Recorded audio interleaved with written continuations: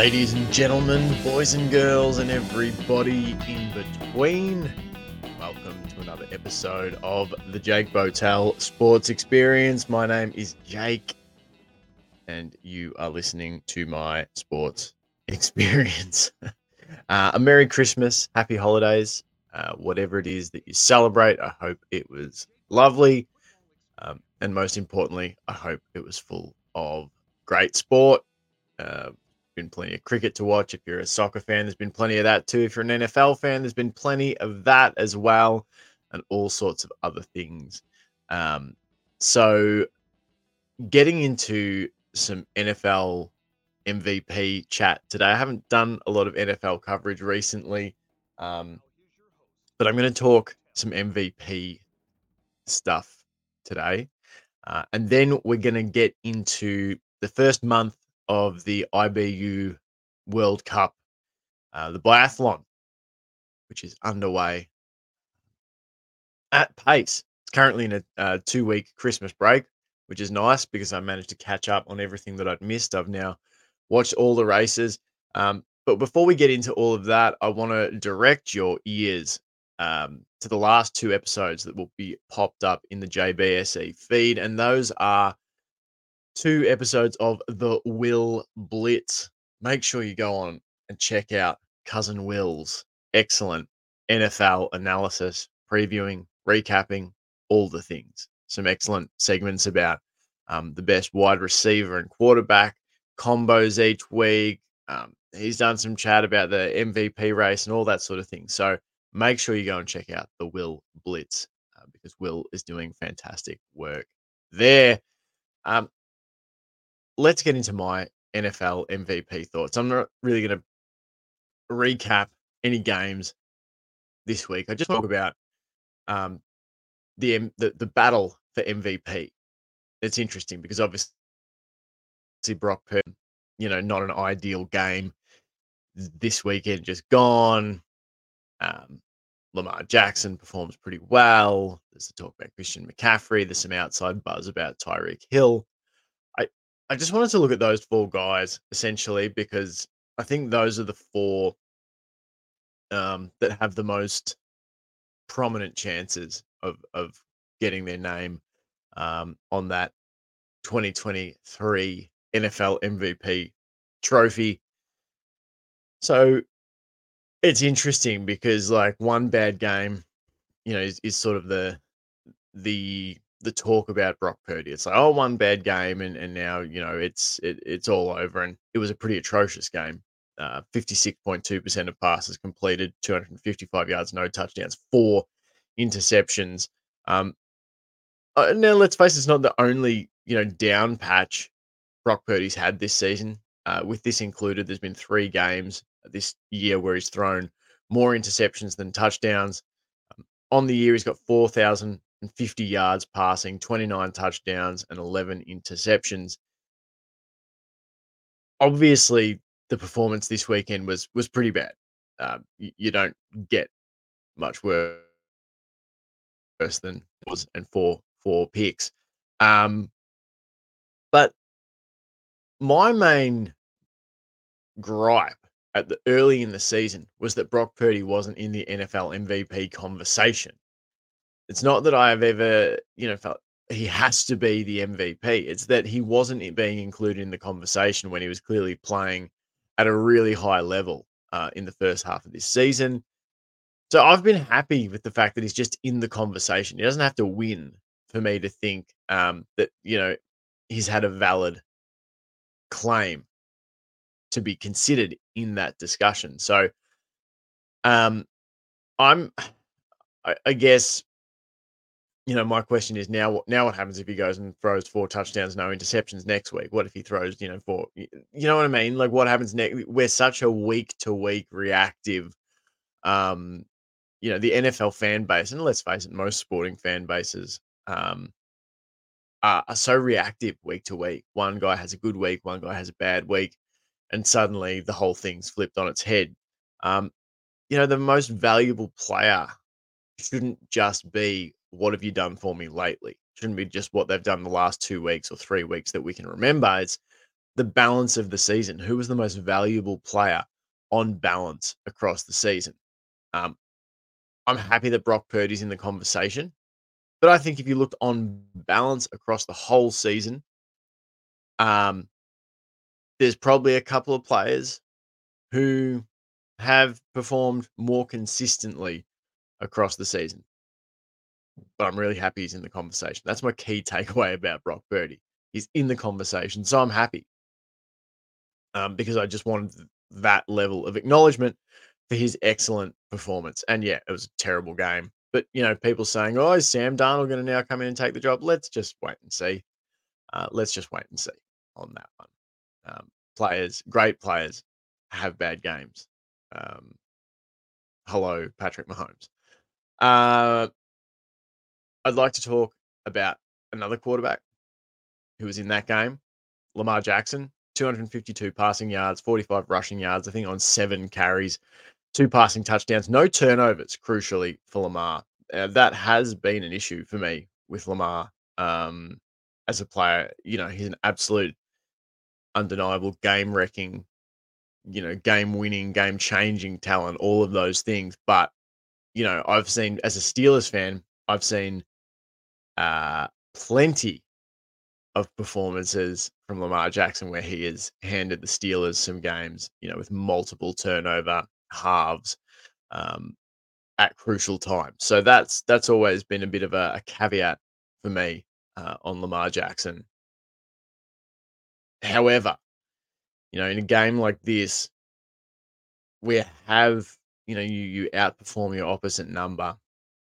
But even going back to games like the Rams, a couple of weeks ago, 316 passing yards, 3 touchdowns, 1 interception, 11 carries for 70 yards on the ground, and is, essentially untackleable. On the season, he's got 4,143 total yards. He's about 758 rushing, and then the rest, 3,300, whatever it is, in passing. So those 4,143 yards have come on 578 touches, whether that's passing attempts or rushing attempts. It's going at 7.2 yards per touch, 24 touchdowns. He's got 13 total turnovers, which is still relatively high, I think, if you compared it to some other quarterbacks. I could be wrong on that one. But anyway, 7 interceptions, which is good. 7 interceptions through 15 or 16 weeks or whatever it is. But 6 fumbles lost. I think Lamar is one of those players, his candidacy, rests on, it's a sort of a tired phrase, but the old eye test. You watch Lamar and it's like, this guy's like, he can turn what should be a sack into a 25-yard gain. He's, most of the time untackleable. Like, I remember when he first came into the league and people were saying, "Oh, well, he's not going to last long. He'll take a couple of good hits and that'll be it," which is kind of my criticism on Jaden Daniels from LSU. It's, "Oh, he'll take a couple of good licks and that'll be it." But if you can't touch him, then it's hard to get injured. And I think that's one of the things that is incredible about Lamar is just his elusivity. Just when you think he's going to be tackled, he manages to sidestep, weave his way out of trouble. And, what should have been an 8-yard loss is now a 10-yard gain. I think that's what makes Lamar so valuable. And if we're talking about the most valuable players, then Lamar Jackson has to be in the conversation. And I understand why he is. Even if some people might look at his stats and go, "Well, it doesn't really pop off the screen, does it?" 24 total touchdowns. That's not a heap. We've had MVPs like Patrick Mahomes throw, 40 or 50. Just year by year basis. Let's look at what it is year by year instead of constantly having to compare them to previous season's MVP. That it's the most valuable player this season. So that's Lamar. I think you can't help but think of Lamar's value when you see him on the field. Ignoring the stats. It can be an up and down ride at times. I wouldn't say he's the most consistent player. But in terms of value, it's hard to go past him. And that leaves us I want to talk about two non-quarterbacks, Christian McCaffrey and Tyreek Hill. Tyreek Hill, 9 catches, 99 yards versus Dallas this weekend in a win for the Dolphins. He's had 6 games this year of less than 100 receiving yards, but he's had 5 games this year with more than 150 receiving yards. I think, you know, you'd probably find this looking at most wide receivers. They're going to have big games, they're going to have quiet games. And if you dive into the nitty gritty, the quiet games aren't always without impact either. Um, one crucial catch is all it can take for you to have had a good game. On the season, he has 106 catches, 1,641 receiving yards, 12 touchdowns. He's going at 11.2 yards per target, which is pretty insane. That's insane. He's on track to break his personal best for receiving yards, which he only set last year. So he would be back-to-back years of breaking his PB. He only needs, I think, 70 odd yards in his last 2 games, Tyreek, to break that. So what he's doing is insane, and it's kind of funny that he probably doesn't get talked about as much. And I think that could be as a product of it's a passing league. It's a passing league, and so there's a lot of wide receivers who put up high receiving numbers. And what's interesting is that Tyreek Hill is in the fringe of that MVP conversation, but his quarterback isn't. There's definitely an argument at times of like, well, if Justin Jefferson or whoever puts up 1,800 yards and 15 touchdowns, well, Kirk Cousins or the quarterback is going to be the one that's in the MVP conversation. You can think about this with Tyreek Hill or Travis Kelce with Mahomes, with their years in Kansas City, where you could have said Kelce was the most valuable player or Tyreek Hill, but because Mahomes is throwing it to them, he's the one in the MVP conversation. And I'm not saying Patrick Mahomes wasn't an MVP candidate, a valid MVP winner, but I'm just saying normally when a receiver is putting up career best numbers, their quarterback is also going to be in the conversation, if not sort of stealing votes from them. Not really the case this year with Tua. Tyreek, his candidacy is sort of floating above and separate to anything that Tua has done. So I like Tyreek Hill. I think he is a valuable player. Do I think he's the most valuable player? Probably not. He wouldn't be my vote for it. I think he's, the most valuable wide receiver, or he's at least in that conversation. There's some others though. Puka Nakua's put together a pretty incredible season as well. There are some other wide receivers around the league who are doing exceptional things. And there's that argument about it's a passing league. And so numbers are going to be higher. But I think, Tyreek, a bit like Brock Purdy, I think Tyreek should be in the conversation. But I think there's a dude who not only should be in the conversation, I think he should be at the top of the conversation, and that's Christian McCaffrey. 14 carries for 103 yards, 6 catches and 28 yards, and a rushing touchdown this weekend on a day where his QB really struggled. He's only had 3 games this season with less than 100 total yards, and in those 3 games, he scored at least 1 touchdown. I think he went 1 touchdown, 2 touchdowns, 1 touchdown in those 3 games where he had less than 100 total yards. On the year, he has 1,932 total yards, 21 total touchdowns, 321 touches. He's rushing at 5.4 yards per carry and catching 80% of his targets in the receiving game. Now, admittedly, a lot of those are, dump offs and that sort of thing to McCaffrey. So you should be catching 80% of them. But the fact remains, he's going to cross 2,000 total yards. He's already crossed 20 touchdowns. I think Christian McCaffrey has taken what was a really, brilliant 49ers offense the last few seasons, and his arrival has turned them into an all-time juggernaut. And the way I guess I would frame my thoughts about most valuable player, and that's this. Say you've got a property portfolio, and maybe it's not that good. I don't know. Maybe it's sort of average, and you can pluck a property, the most valuable property on the street, and put it onto your portfolio. Your portfolio naturally instantly increases in value because you've taken the most valuable property and made it yours.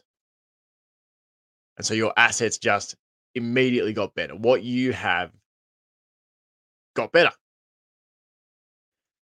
If we look at this in terms of teams, which of these players could you pluck now and put on any team? And that's the thing with the idea of taking the most valuable property and putting it on in any portfolio. Any portfolio will get better by having the most valuable property. So in NFL terms, there's 32 teams. Which of these players, if you just drop them in cold, instantly makes that team better? As much as I really like what Brock Purdy's done in San Fran, I don't think he does. I think there's a number of locations where you could drop him in and it really wouldn't move the needle in a significant way. I think he operates the offense brilliantly. I think he operates the offense even when he has to improvise brilliantly. I think he has, some great, like really terrific instincts, and he is a playmaker. But let's face it, he's making plays with a superstar group of weapons. As a for instance, I'm not sure that if you put Brock Purdy in Pittsburgh, I'm not sure if you put Brock Purdy in the New York Giants, I'm not sure if you put, you know, Brock Purdy on the Arizona Cardinals, that he really moves their fortunes much one way or another. I think it's a perfect marriage for him and San Fran. So to me, he's very valuable, but I don't think he's the most valuable because I don't think you can drop him anywhere and he makes an immediate difference.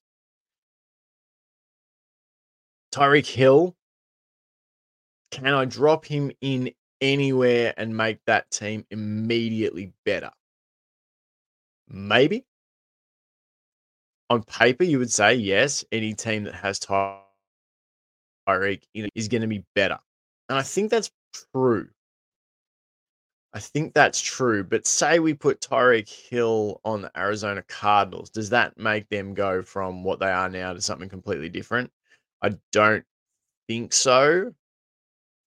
The trouble with it, with a really great wide receiver, and there's no doubt Tyreek Hill is, and he'll be going to the Hall of Fame and all those things, is that we've seen him, we've seen teams throughout time blanket him if they know he's the outlet. I think of the Bucks and other teams in a couple of seasons go, well, you're just going to get checkdowns. We're not going to let you damage us deep. We're not going to play hard up pressed against you. We're going to let you have the easy catch, and then we're going to rally to you and tackle you. And, good teams can do that really well. I think Tyreek would make most teams better. But I guess I just look, there's some talented wide receivers around that have not made average offenses any better when they've joined. I think there's some examples. I think even, in Pittsburgh, I think there's some great examples. George Pickens is incredibly talented. And I'm not saying he's Tyreek Hill, but I think you look at him, he's got all the building blocks of being a top 10 wide receiver. And his success has been really dependent on where the ball is thrown. And is the ball coming to me when I get open, when I get into a favorable favorable matchup. He's the quarterback going to throw me the ball. And that's why it's hard for me to say that you drop a great wide receiver like Tyreek Hill into any situation and he's instantly going to make them better because he has to rely on someone getting the ball to him. Which leaves us with two players who I think tick this box for me. I think both Lamar Jackson and Christian McCaffrey, you could drop them in to any situation and they would make that team better from day one. And I think it's easy to understand why, because they both offer two skills. Christian McCaffrey can catch and he can run. Lamar Jackson can throw and he can run. Lamar Jackson is the sort of quarterback that can help you overcome a lack of receiving weapons. Lamar Jackson is the sort of, player who can help you overcome a patchy offensive line because he can make up for their inefficiencies and their deficiencies. Christian McCaffrey, you can hand him the ball and if you make a hole for him, he will exploit it. If you don't make a hole for him, he will probably exploit it. If they're stopping the run, you can get him involved in the passing game. I think both of these players fit the criteria that if you drop them into any of the 32 rosters, they would make that team better from day one. And that's why, for me, right now, the MVP race comes down to Christian McCaffrey and Lamar Jackson. Dak Prescott not getting a mention here, but a little bit like Brock Purdy. I think that there's been some games where he's looked incredible, and then he's also had his own games where it's been like, and you got to look at the whole body of work. People are like, but since week whatever, he's played amazingly. It's like, well, fair enough, but the most valuable player award is awarded for your body of work across the season. It's not just, well, he played really well between, week 6 and week 14. Apart from that, he was a dumpster fire. I'm not saying that Prescott's been a dumpster fire, but it's got to be the body of work for me. And so Prescott's not really in. I think he's one I probably could have included in the conversation, but there's a lot of players you could include in the conversation. I thought these were the four that were closest to the pin. And I think it's between McCaffrey and Lamar Jackson for me. And I wouldn't be mad at either. But I think it's McCaffrey. I think in 2023, I don't think there's many running backs making the same impact that Christian McCaffrey is in the running and passing game. I think maybe we could rectify the wrongs of the past. I think Todd Gurley deserved an MVP award in a couple of those seasons with the Sean McVay Rams, probably 2017 being the one off the top of my head. So I think Christian McCaffrey deserves it. I think it's hard to argue against him when he's been so exceptional. Only 3 games with less than 100 total yards, and he scored 4 touchdowns in those 3 games. So that would be my pick right now. Christian McCaffrey. I'd have Lamar Jackson a close second, and the rest you could sort of throw a blanket over and say they're all pretty close to each other, but they've got their own, cons that go with the pros. And I guess that would be the thing I'd say with Lamar, is that to me, I still think, and maybe it's just the bias or the advantage of having watched him quite a bit in the AFC North, is there's been plenty of games where he's contributed a lot of turnovers that have lost a game. But you can argue back against that and say there's a lot of games where the Ravens wouldn't have even been in the game if it wasn't for Lamar's playmaking ability. So that's where I'd have it right now. McCaffrey by a whisker, Lamar in second, and the rest in a chasing pack. If you agree, good for you. If you don't, good for you. That's the beauty of sport. We can all have different opinions. Now I want to pivot into talking some IBU World Cup. The biathlon season well and truly underway. We've had 4 weeks of competition by my count. The best part of 2 weeks in Oestersund in Sweden. We've had a week in Hochfilzen in Austria, and we've had a weekend in Lenzerheide in Switzerland. Lenzerheide. I don't know. So an interesting season so far. There was much change and jostling for position at the start of the season, and then it feels like Norwegian normalcy has sort of um, returned. So just to run you through the results in one, week one and two, the event in Sweden, in Ostersund. We started with a single mix relay. We had Sweden win that one, Norway finishing second, France third. We had the mixed relay, the longer version. France won that one, Norway finished second, Italy in third. So two runner-up positions for Norway behind Sweden and France.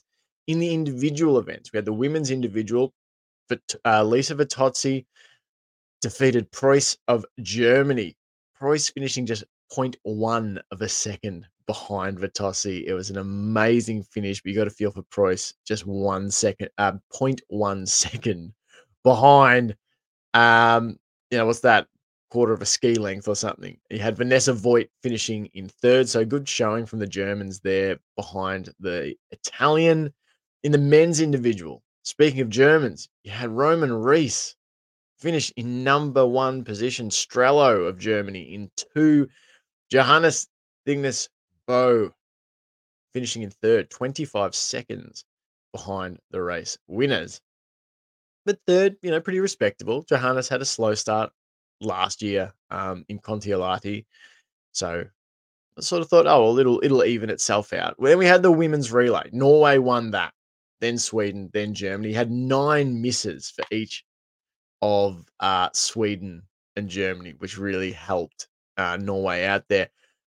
The men's relay, Norway won, France in second, Germany in third.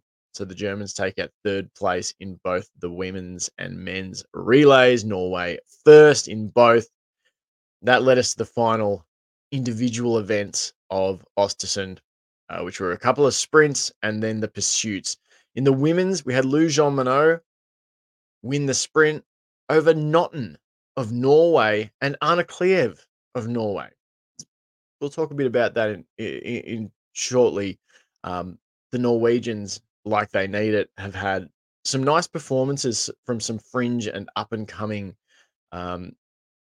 biathletes this season. But Lou Jean Monod, too good in the sprint for Notten and Anna Kleev. In the men's sprint, now this is where I started to think that we were going to see Johannes start putting it together. It was in the sprint events. He was so dominant last year in the sprints, the pursuits, the mass starts. But it was Philipp Norath of Germany who took out the sprint, followed by Tarja Bo, Johannes' brother, and Sorum in third for Norway. And again, another one of those sort of more fringy Norwegians podiuming, while Johannes was sort of nowhere to be seen almost. That led us to the pursuits, which, by the way, I think the pursuits and the mass starts are the best races. I think they're the best individual races. You've got everyone sort of out on track together. The sprints always, to me, feel like, a qualifying event, not so much an event in their own right. The pursuits is where it's at. The mass starts are where it's at. And maybe that's a basic kind of take, but I think they're brilliant.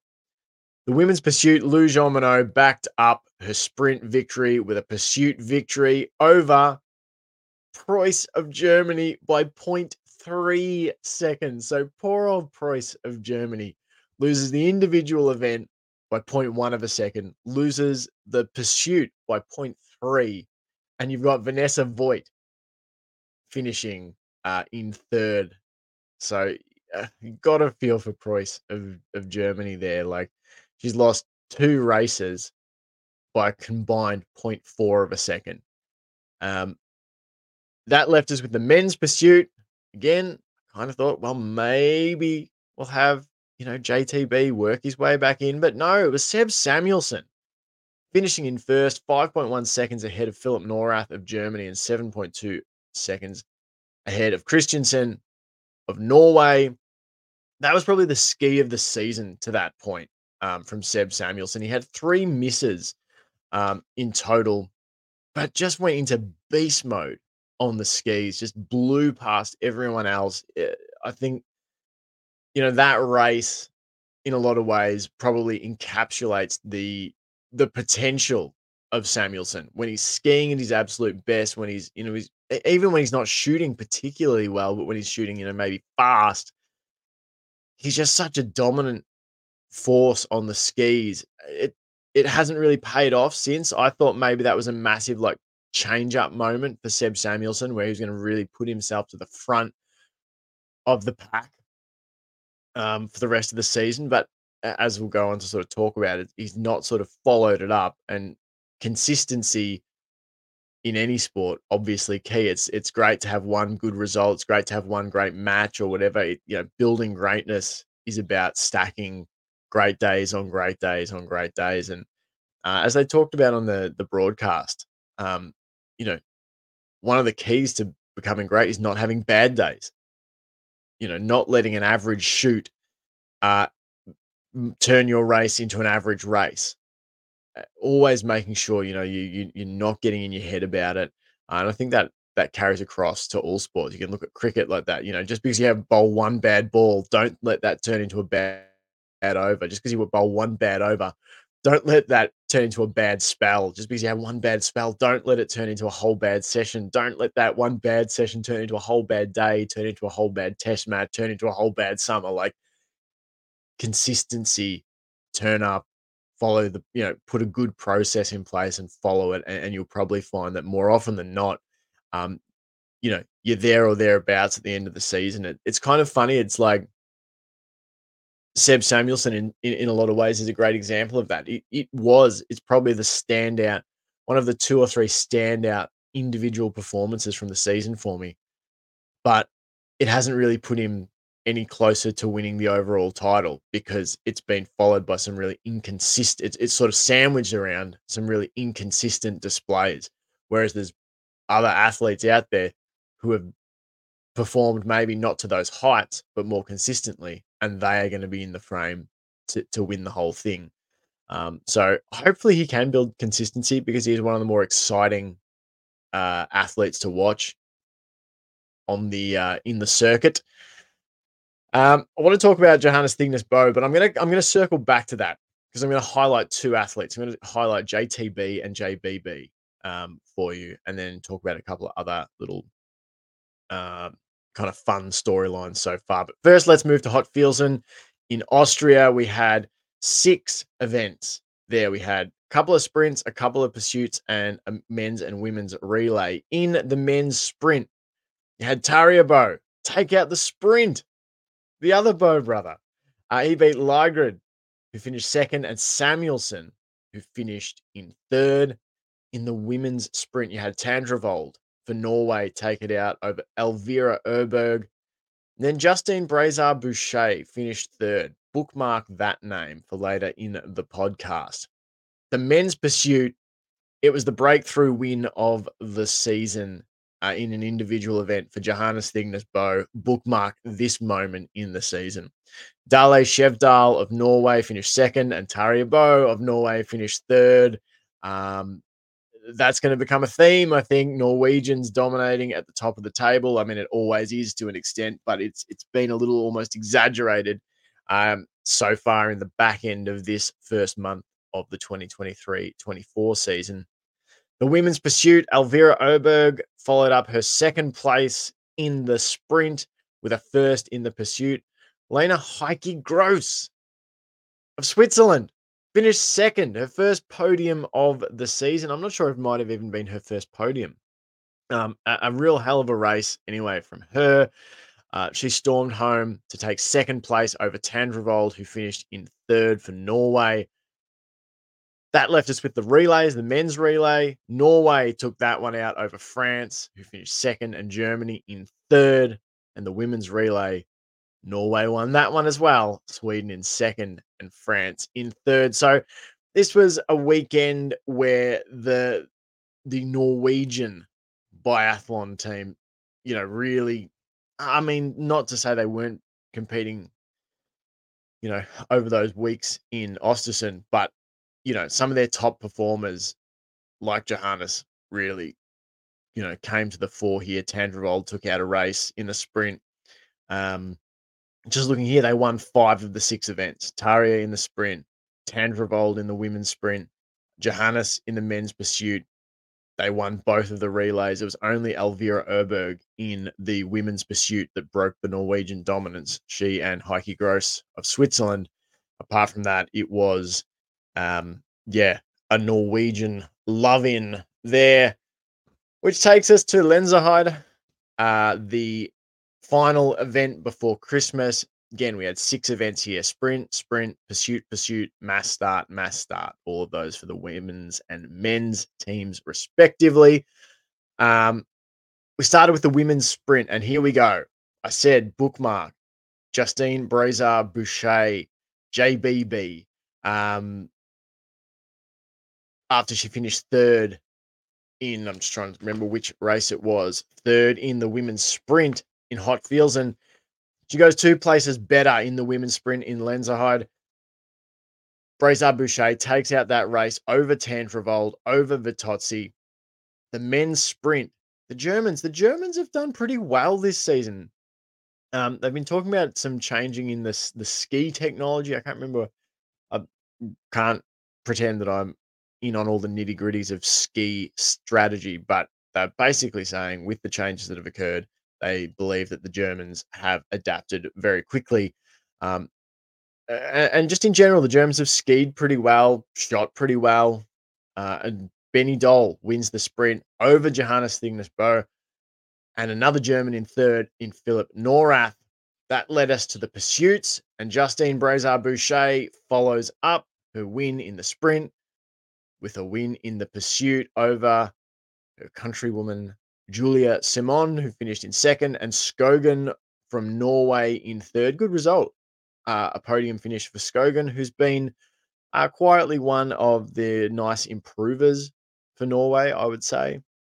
The men's pursuit, we talked about JBB in the women's. It was JTB in the men's pursuit, beating out Stromsheim of Norway and beating out Ligrid of Norway. As a hell of a race from Stromsheim, which I'll talk about shortly. The weekend capped off, the pre-Christmas racing capped off with 2 mass starts. The women's mass start, I said, bookmark these names. Justine Brazard-Boucher made it 3 from 3 on the weekend. She finishes first, beating Elvira Erberg in second and Hannah Erberg in third. So 3 races, 3 wins for Justine Brazard-Boucher in Switzerland. And that left the men's mass start, and Johannes Thignes-Bø made it 2 wins from 3 races, but 3 podiums from 3 races. He beats out his countrymen, Johannes Dale Shevdal and Tarja Bø. And, things concluded before Christmas, maybe as we had imagined they would, but we took a route to get there that we might not have anticipated. It was a very patchy start to the 23-24 season for Johannes Thignes-Bø. But, when Christmas rocks around, he's wearing that yellow bib again. He's on 484 points in the overall standings. His brother trails him, Tarja, by 73 points. He's on 411. Johannes Dale Shevdal in third on 366 points. Andre Stromsheim in fourth on 317 points, and Stella Home Ligrid in fifth on 301 points. So the top 5 spots in the men's individual rankings this year for the overall individual performer, all Norwegians, with Johannes Thignes-Bø leading the way with a 73-point advantage over his brother Tarja. And in the women's, it's Justine Brazard-Boucher on 427 points, followed by Ingrid Landmark Tandrevold on 417. So just a 10-point gap there at the top. Tandrevold, a little bit like Samuelson, had a breakthrough, or what I felt like was it felt like a bit of a breakthrough win in that sprint in Hochfilzen, but then hasn't, sort of didn't really follow it up as well as she would have lost. She won the sprint, but then surrendered her advantage, losing the pursuit, which is the follow-up race. She started with an advantage there, but couldn't hold it. Elvira Erberg overcame her. Lena Heike Gross overcame her. So Tandrevold, she's 10 points behind Brazar Boucher in the women's standings. Elvira Oberg in third with 393 points. Lisa Vitozzi on 386. So there's a grouping of biathletes there in the top four where you're only talking about 41 points between Brazar Boucher in first and Lisa Vitozzi in fourth, and Preuss of Germany in fifth, but she is 64 points off Vitozzi in fourth and 105 off the lead. So it's been a great start. It's been a really entertaining start to the season. There's been lots of interesting performances. I want to talk a bit about Johannes and Brazar Boucher. First off, we'll talk on the men's side. Johannes, a rough start to the season is what you would sort of say. He started his year second in the relay, so that's a team event. They finished third in the individual, won the relay, won the next relay he raced. So he went second, third, and first. But then 18th in the sprint, 15th in the pursuit. And he had 8 misses in those 3 individual events. In the individual, the sprint, and the pursuit, where he finished third, 18th, and 15th. He had 8 misses, which was, pretty high. And perhaps kind of more surprisingly, we've seen plenty of races where Johannes has missed 2 or 3 shots, and a bit like Samuelson in the pursuit in Oestersund. Johannes has been able to overcome that. 2 or 3 misses hasn't really mattered. He's just skied faster than everyone else and made it up. But it was sort of surprising. He had this sort of slow start to the season. He had this 18th finish in the sprint in Ostersund, the 15th in the pursuit. We wound forward to Hochfilzen, and he had an 11th place finish in the sprint to start that event with 3 misses. And that really did start to concern me, that it had, the first 2 weeks in Ostersund, you're thinking maybe he's just burning through a bit of bad fuel or whatever. It'll get right in Hochfilzen, a little bit like last season, where he started a little slow and then really revved up quickly. And then he has this 11th place finish in the sprint and 3 misses. The shooting doesn't look fantastic, but more importantly, the skiing looked a little bit off, but it was starting to come good. But then he finishes first in the pursuit. Just the one miss takes out the pursuit, and from there he hasn't really looked back. After that 11th place finish in the Hochfilzen sprint, Johannes Thignus Bo has gone first, second, first, and reclaimed his yellow bib by Christmas, and everything is sort of just coming back together. I would still say maybe his shooting's made me a bit scared at times, but that dominant skiing has returned, which has been so heartening to see, where now you feel like he can afford some misses and still win, which is nice to see. And that to me sort of indicates that he's back into his best form when he can afford some misses and still be skiing well enough to well and truly be in races, and in some cases winning races comfortably despite missing some shots. So I think he's back to very near his best, and I'm interested to see how he comes out after the Christmas break. You get those first weeks of competition, then you get a couple of weeks off. Maybe that's the perfect time, and now you're reset and you're ready to go for the rest of the season. So that's nice to see, because I'm a big Johannes Thignus Bo fan and I want to see him do well. That leads me to talk about Justine Brazar Boucher, who has been, she was absolutely exceptional in Lenzerheide. After averaging 3.4 misses across 5 individual events in Ostersund and Hochfilzen, she missed just an average of 1 shot per race in the event in Switzerland, and all 3 of those misses came in the pursuit. She actually shot clean in the sprint and the mass start. So the sprint already gave her the permission to miss a few shots in that pursuit.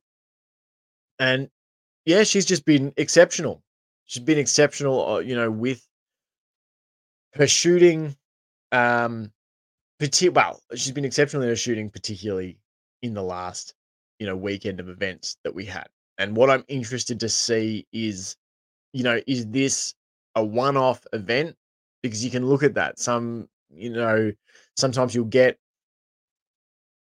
and this is what with consistency. It's one thing to say, don't let one bad shoot turn into a bad race, turn into a bad event. Equally, can you make one good shoot turn into a good race, turn into a good event, turn into a good season? The best biathletes, will do that. They'll grow that success on success. So that's what I'm interested to see. Is this a one-off event that we're seeing with Brazard Boucher, where it's like she was exceptional this weekend, but maybe, can't follow it up across the rest of the season? There's a lot of good competitors, a couple of who I'm about to talk about in that women's field. So I'm fascinated to see if she can keep it up. I hope she can because she's been so good to watch so far. But two of those chasing athletes are the Öberg sisters from Sweden. And I feel like they maybe found something, um, just a different level in Lenzerheide in the mass start. Both of them, you know, skied exceptional times. They were second and third. Elvira was second, 5.5 seconds behind Brazard Boucher, and Hannah was 5.1 seconds back on that, so 10.6 seconds behind the race winner. And when you take into account the fact that in that mass start, Brazard Boucher shot clean, and I believe Elvira missed at least one, if not two, and Hannah missed a couple herself. Just down on ski times, Elvira and Hannah were the two fastest skiers in that event. And I don't know, there's just something about the way they finished that event in Switzerland that made me wonder whether, okay, these two have both found something again. They've both found that elite ski speed. They blew past everyone um, to claim those second and third places and chewed up a lot of time from Brazard Boucher's time on the last lap. And you can put that down too to Brazard Boucher probably taking her foot off the gas a little bit to make sure she didn't have any falls around the track on the final lap. But I don't know. That's just my little question. Another little question coming out of the Christmas break is, did the Erbergs find something? Like, I know Elvira's won some races already. She's won the women's pursuit. Um, I'm just trying to look through and see if she'd won any others. I think that might be the only event she's won outright. I think she's had a few podiums. And out of the two, she's probably looked the better of the two Erbergs this season, Elvira, so far, despite missing more shots. I feel like she's just, her ski speed. Um, she's really showing that the upside of what she can offer on the skis. Um, So I'm very interested to see how those two come back after the Christmas break. And just a couple more little stories that have been fun to watch this season. One in the men's, one in the women's. Lena Heike Gross currently ranks 9th in the women's rankings. Her previous best at the end of a season was 19th last year. It was so good to see her get that podium finish.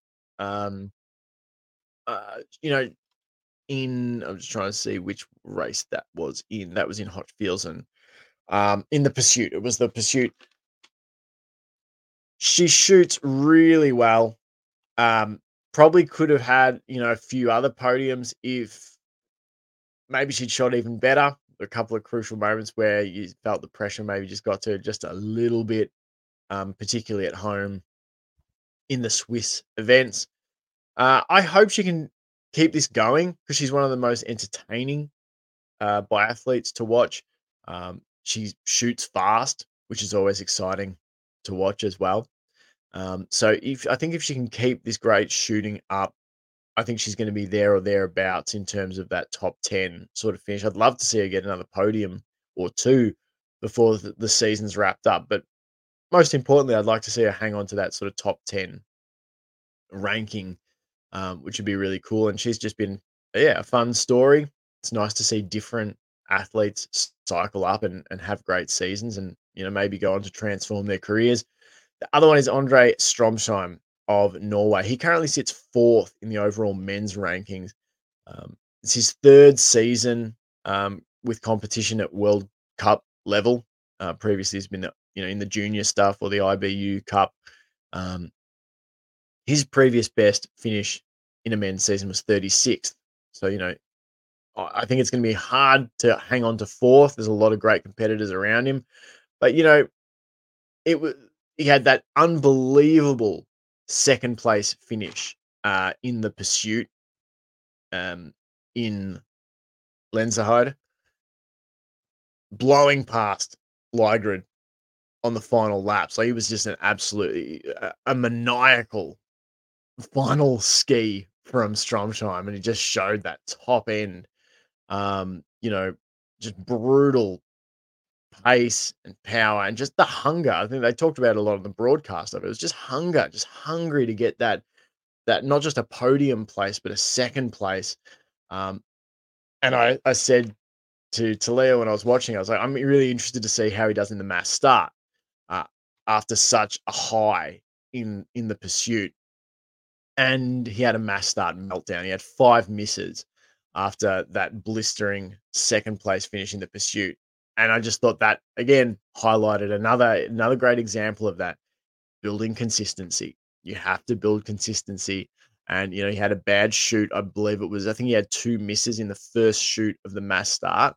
And to me, that let a bad shoot become a bad day. And he looked pretty PO'd at himself at the end. So I'm interested too to see how he comes back from the Christmas break. Has he made a breakthrough in that pursuit race to where he's now unlocked another level of his skiing, and now it's a matter of making, finding consistency? Or was that anomalous? Was that just a one-off thing that we won't see repeated? Just a tantalizing glimpse of maybe like, oh, that could have been something I could replicate, but I never can.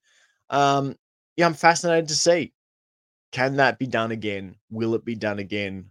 And how does an up and coming, athlete like him respond after the high and then the low? The high of the pursuit, the second place finish, then the low of the meltdown in the mass start, where he misses 5 shots and is totally furious with himself. Life is tough on the fringes for athletes, when they're competing for spots in squads and that sort of thing. And someone like Johannes can maybe have a 5 miss event and go, well, I'll get it next time. Stromsheim probably has less rope in that regard. He can't afford as many of those events, but he is skiing. He is competing particularly well at the moment. Particularly, he displayed a lot in that pursuit second place finish. So there's lots to look forward to in the rest of the biathlon season. Can't wait. I think we've got an event maybe next weekend. I hope it's next weekend. Anyway, I'm looking forward to it. But that's it from me. That's all. Go and check out the Will Blitz, because Will's doing fantastic work. I'll be back. I'm actually hoping to join forces with Will and do a top 5 sporting moments of 2023, our top 5. So, just our favorite 5 moments from the 2023 sporting calendar. Before we hit New Year's Eve, that's the plan. We'll see how that works around work and all those sorts of other commitments. But go and check out the Will Blitz. Check out other episodes of the JBSE, and hope you're getting a lot of sport in you over this holiday period, whatever form that takes. Until next time, thanks so much for listening.